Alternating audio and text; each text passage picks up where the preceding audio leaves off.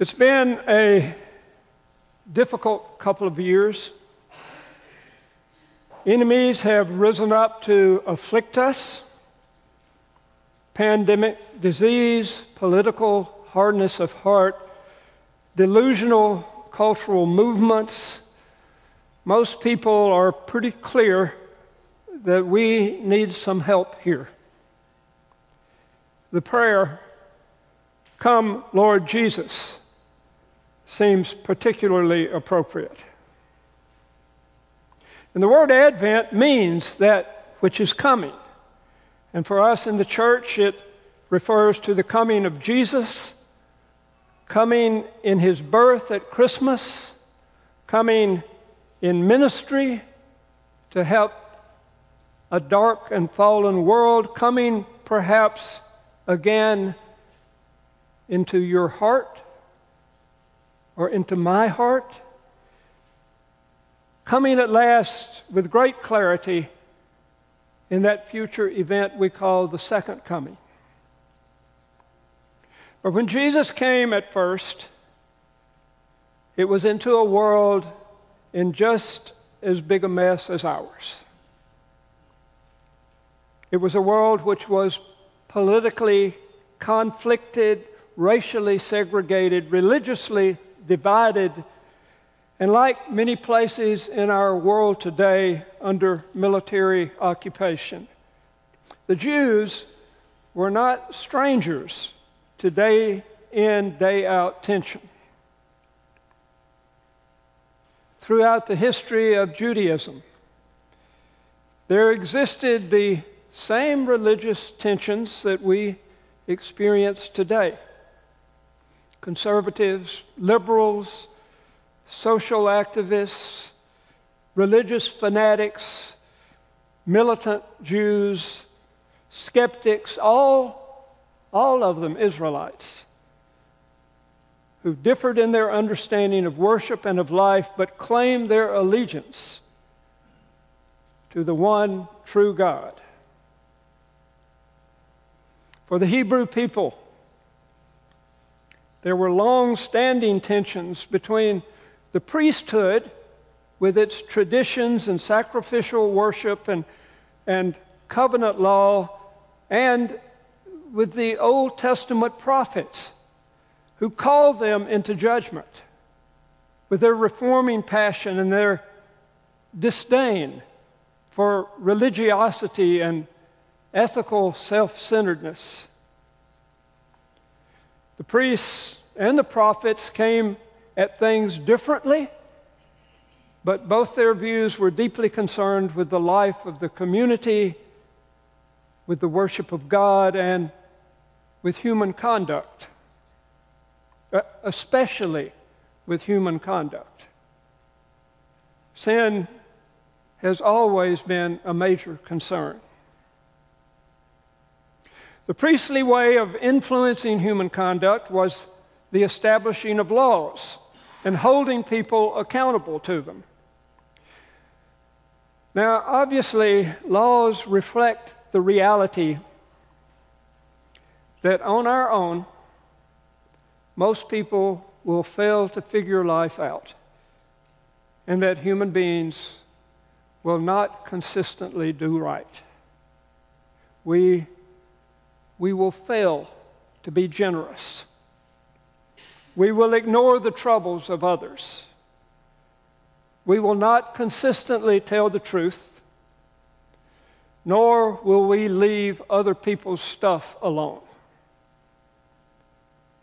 And so we have laws.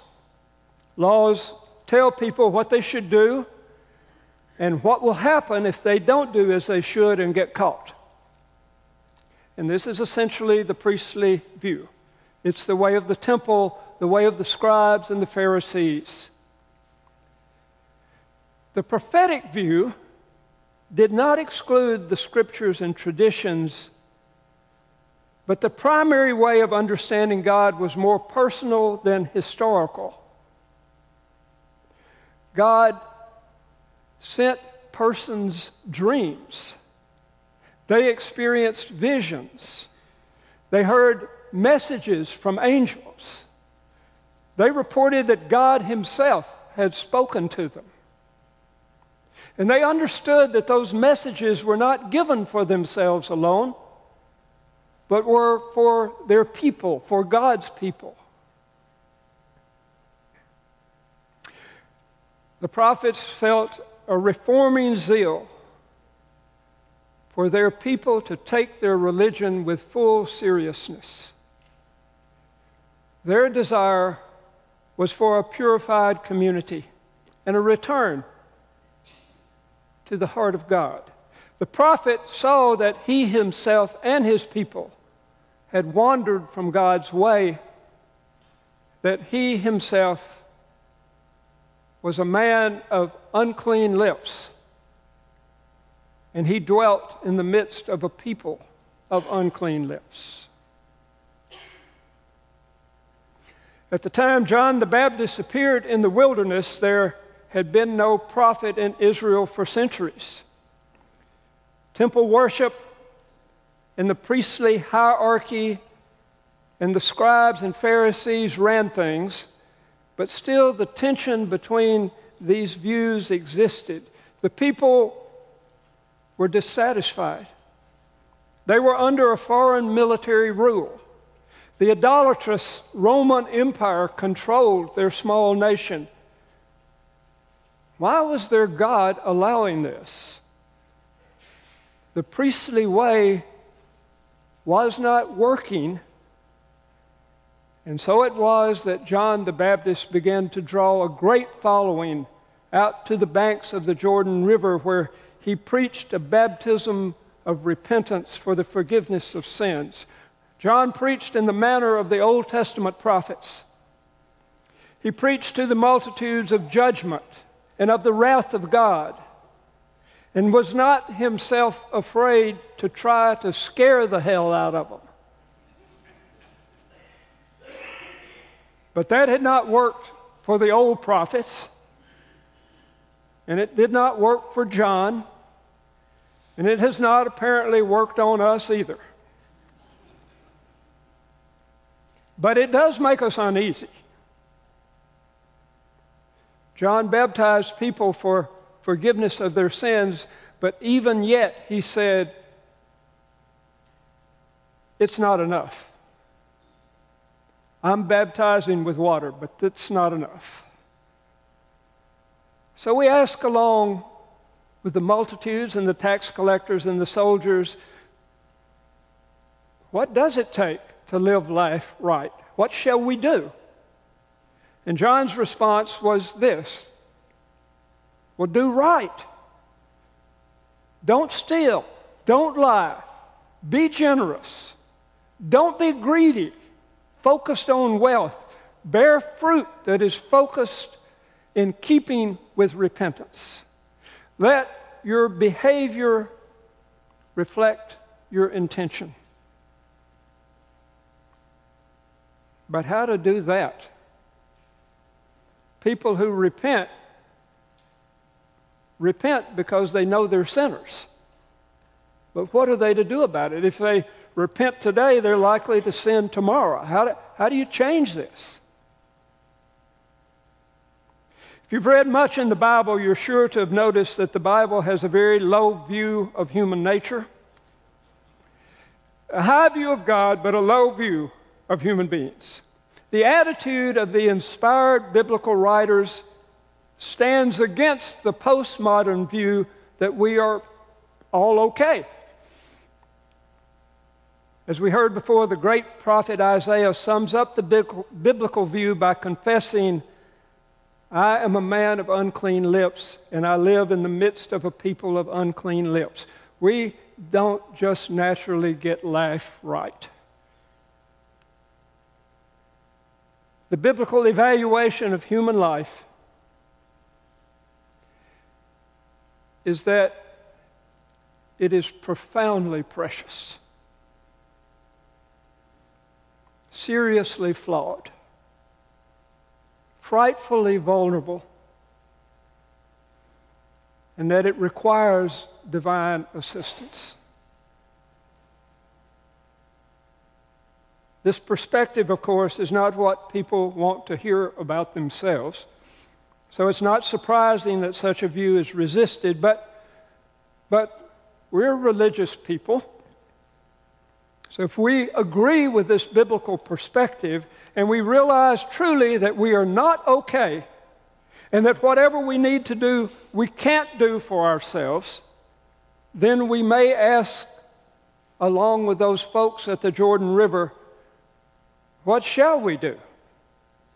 The temple priests say one thing, the scribes and Pharisees say another, the prophets say something else. What shall we do? It really is a question that comes with our existence. We're going to do something. What will it be? How shall we live? Why are we even here?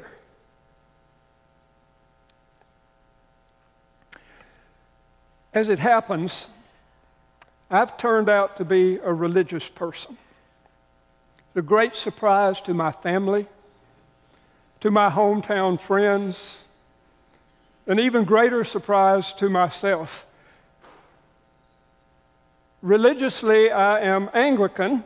I'm attracted by reverent traditions and ancient worship and obviously by a good bit of the priestly worldview, but not all.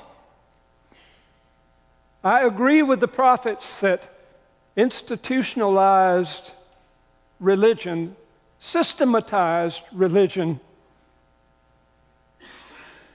gets distracted from its origins and has trouble keeping the main thing the main thing.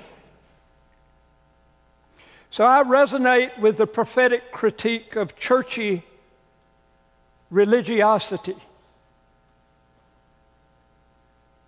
But on the other hand, I grew up in the South. I grew up hearing hellfire and damnation preaching.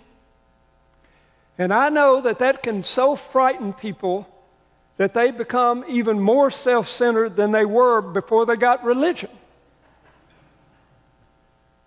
And religion that gets focused on me and on my salvation seems a bit of a slippery slope, sliding my focus away from God and back to myself. If religion convinces us of anything, surely it is that we are not the main thing.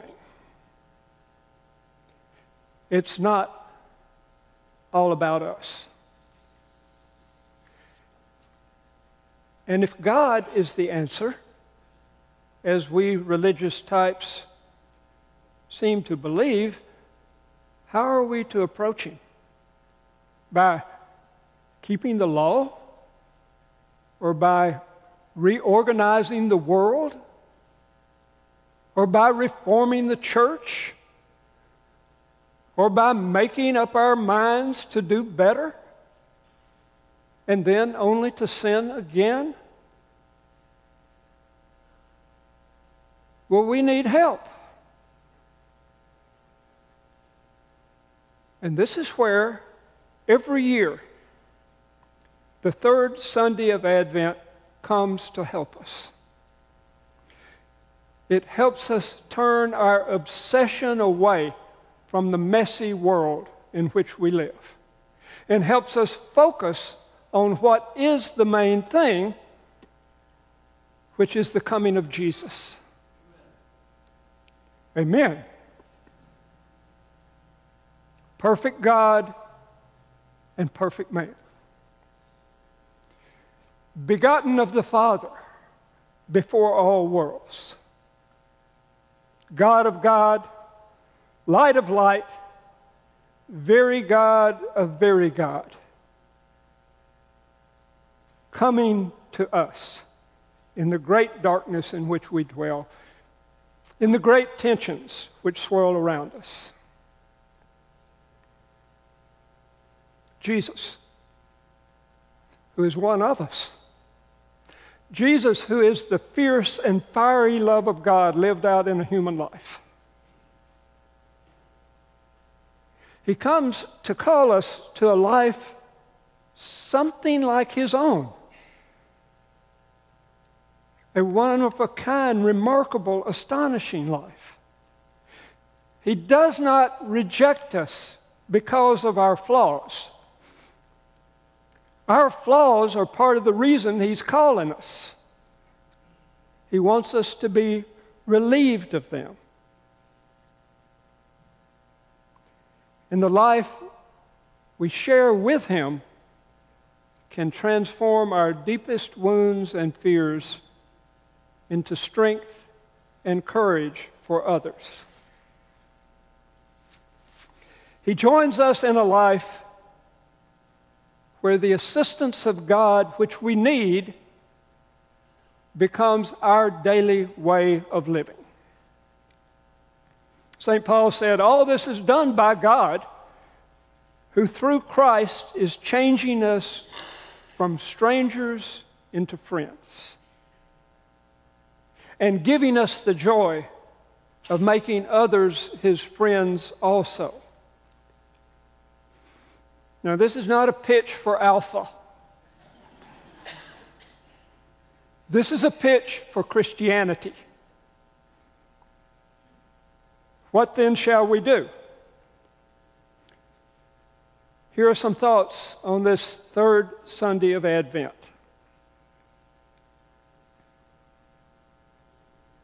Do not remain a stranger to Jesus. Become his friend. This is the reason you're here. This is the reason why he comes. And if you don't really have the desire to do this, but wish that you did, don't fake it and don't make a resolution. You probably won't keep it anyway. Make your wish into a prayer and see what God will do. Ask God to change the desire of your heart, to cleanse the thoughts of your heart by the inpouring of the Holy Spirit. Make this your prayer. Jesus made it clear that God works mainly from the inside out, and that we are to ask and keep on asking, to seek and keep on seeking, knock and keep on knocking, again and again and again and again. This persistence is what characterizes the Christian life. Jesus said, those who persist to the end will experience the victory of God in their lives. And if this victory of God in us is won in our deepest will, in our heart, and if we persist, which in the Bible is often called faith, we may begin to notice that something is different within us.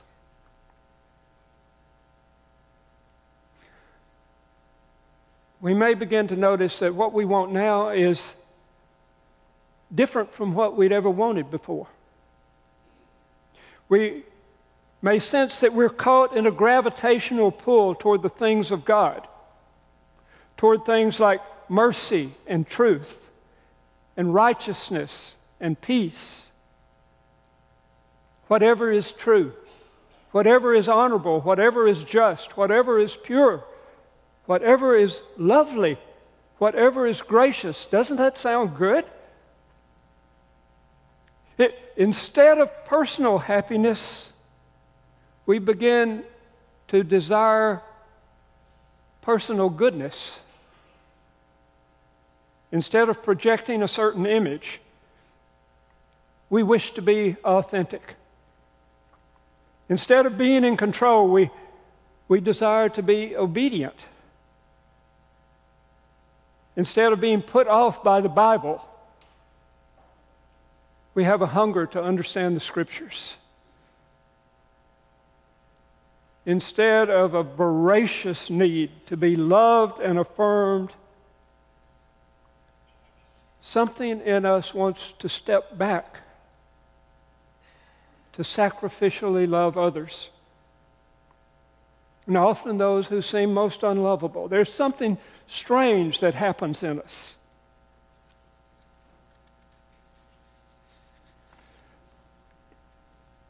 Our hearts seem inclined toward a reality that we brushed up against before, but never really known.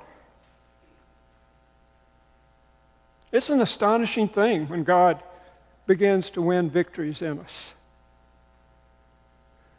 People become different than they were before. They're like fruit that other people feast on. Their lives taste good to others, make other people's lives better. They're not little Jesuses. They are themselves uniquely created by God, but made their best selves through encountering Jesus, the living Lord, whose advent sets his people free. So come, Lord Jesus, stir up your power, and with great might come among us even now in the time of this mortal life, that we might make ready your way. For with the Father and the Holy Spirit, you live and reign, one God, now and forever. Amen.